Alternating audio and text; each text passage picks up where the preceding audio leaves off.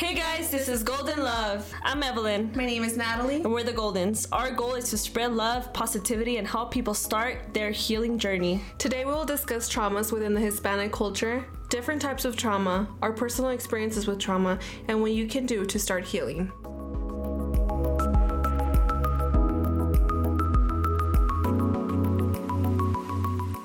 Alright, so let's get into the Hispanic culture and trauma. Right? Let's get into those main topics.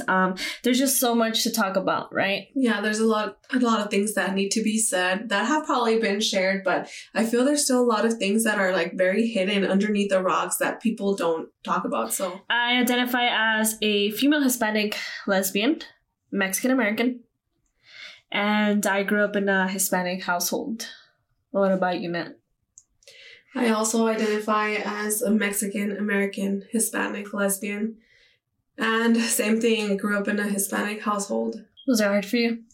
Very hard. There was a lot of things that you go through that you don't even realize how much trauma it causes down the road.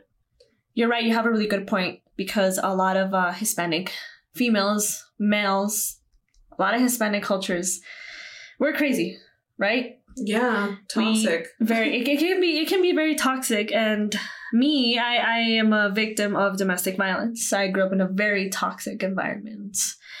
And so then when I was young, it was always constant fighting, yelling, slamming, bad words, fighting about money, fighting about possessions. Mm-hmm.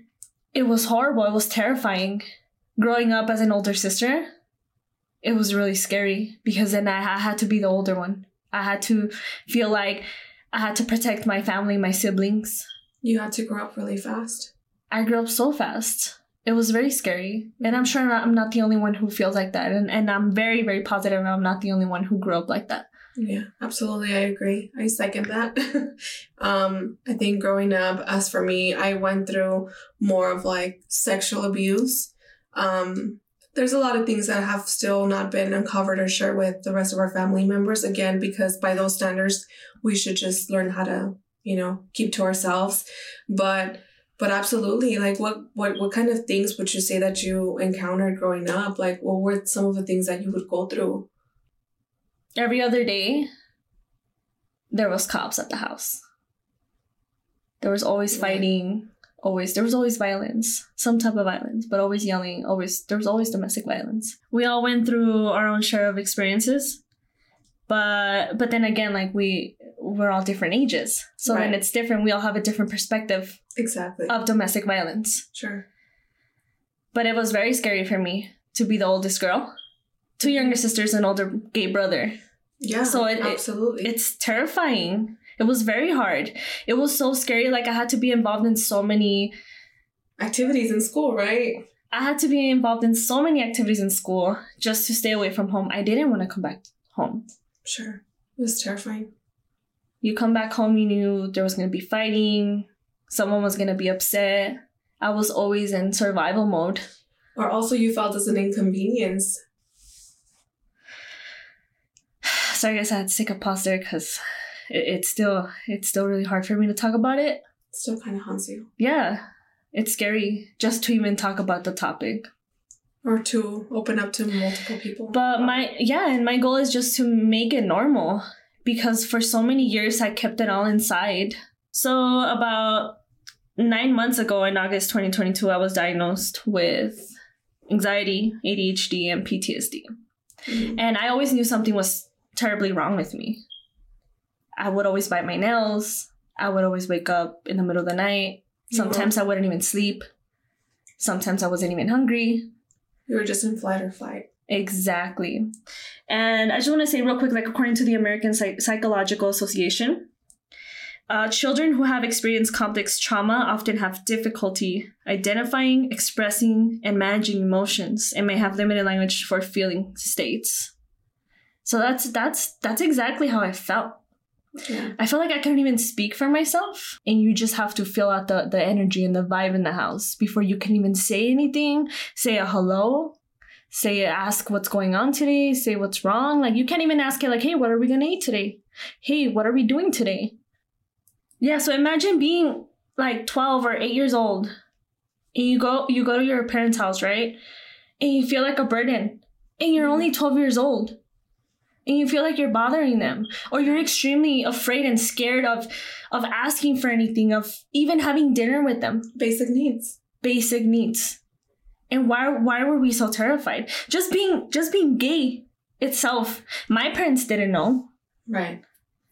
They had no idea that I was gay. I couldn't be myself. I couldn't express myself. Yeah. I was hiding everything inside of me, which means I couldn't talk. I couldn't express myself. I felt like I was living in prison all my life. So finally finding out that I was diagnosed with these things was very hard for me. To accept them, I think most of all, none of us want to know that we're, I guess, broken. People might say broken, damaged because of so much traumatic event that has happened in our lives. And that's what I had to do. I had to find my safe place first. I had to accept it. First of all, I had to accept that, hey, I had anxiety, and that's why I would do all these crazy things when I was young. Right. Or that's why I lost control in college. I think we all lose a little bit of control at some point. But you have to accept it, and then you have to heal from it. I agree. So what is trauma? It's an emotional response to a terrible event, such as an accident. It could be a rape. There's different types of traumas. It could be disaster related. Of course, like you were saying, early childhood trauma. Intimate partner violence, which I think that in so many ways, it could be physical and non-physical. It could be emotional and verbal abuse. Even people undergoing, terrorism and violence, traumatic grief, or just feeling hungry. It causes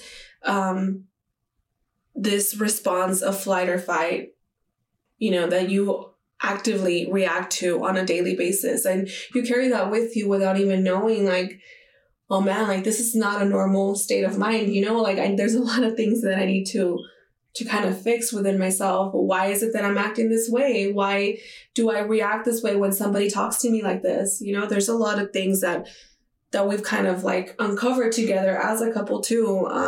And it's just crazy to say because not a lot of people realize it. People don't realize it until years from now.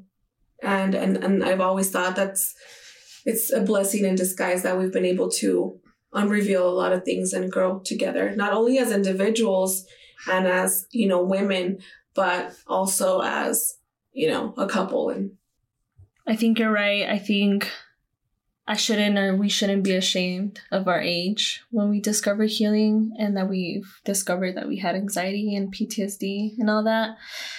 Because I was only 24. I'm 26 now. And I was only 24 when I accepted it and I began my healing journey. Wow. Yeah, I think I was only it was only last year that I fully accepted it. I know, and I say that and I'm so embarrassed, but you know what? At least I've accepted it. It took me maybe like 25, 26 to start kind of realizing like something might be wrong, and after last year, which was 2022, mid-year, more or less, I started realizing a lot of things too. And I know our journeys are a little bit different, but trauma is trauma. So yeah, I just want to mention that I think it's so crazy how your childhood trauma can actually go into adulthood. And it's a really weird perspective and angle to see it in. Yeah, because sometimes as a child, you don't think that. You don't know. You're never going to know. Yeah. So the person that you are right now is a person you would have felt safe with as a kid. Yeah. That's deep, huh? That hit really hard. Yes, I know. Soul. I know, right? Like, isn't that crazy? So that's why what we do now for people. Yeah. The reason why we're loving and caring and we want to make this into a safe home, into a safe place, is because we never had that as kids. Exactly. As children, as teenagers. Absolutely. That carried on for years. And now, like, all the loving people that just want to give away all their love, like, all at once, is because we never had it when we were young. That's hard. Yeah. Yeah. Isn't that crazy? It is really crazy. So going back to the whole, the cultural thing, I guess, within like Hispanic households, I know that for a fact, we're not the only people that go through, it could be various different cultures. And I've seen some stuff that I don't agree with, but given the fact that we're both Hispanic and we both actually experience this, what other things have you noticed that like people normalize within our community, or, like macho, like the whole macho Mexicano thing, the whole, since I'm making the money, I'm the one making the rules, or what more can you say about that? They're breadwinners. Right. They provide. So all the men in the Mexican culture and the Mexican households, they provide. They bring in the money, they bring in the food, they bring in the stuff. And so then everybody in the family has to settle. Back then, my grandpa would come home, bring in the food, the money and everything. So then everybody would have to wait for him to come home, sit down, and then everybody would have to sit down with him and have dinner with him. So then a lot of us would have to wait all day to eat dinner, to eat food. Just to be able to have, to give him that respect because he was a breadwinner. Mm-hmm. So I feel like that's part of the Hispanic culture as well. Oh, absolutely. It's a lot of emotional, physical, mental abuse. Yeah. Let's be honest. And in contrast with what you were saying, I personally went through a lot of sexual abuse. And one of the things that I didn't realize I was even doing, and I even have known to be doing this now that I'm older, but is like the dissociation. I went through sexual abuse and I would dissociate to, I've even, recently shared with you things that I've uncovered within myself and have, felt that I didn't know back then, and there's the whole, so I'm going to just give you the whole definition of what dissociation means. And it just means that you basically pull yourself out of your body to not experience that traumatic event. That's crazy. Oh my God. Very sad for a child. Imagine a child, a 5-year-old, 3-year-old, 6-year-old. Innocent.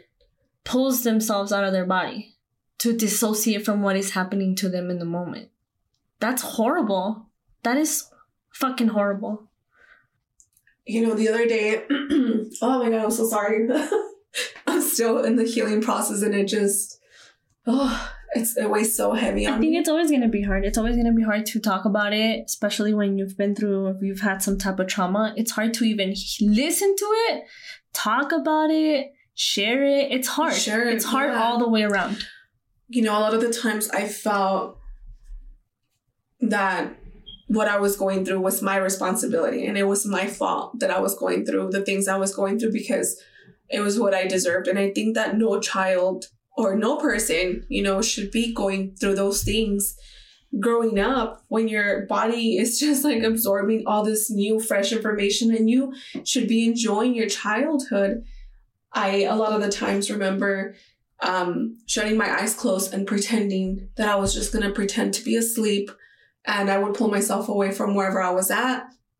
And so by doing so, a lot of the memories as a child, I do not remember them.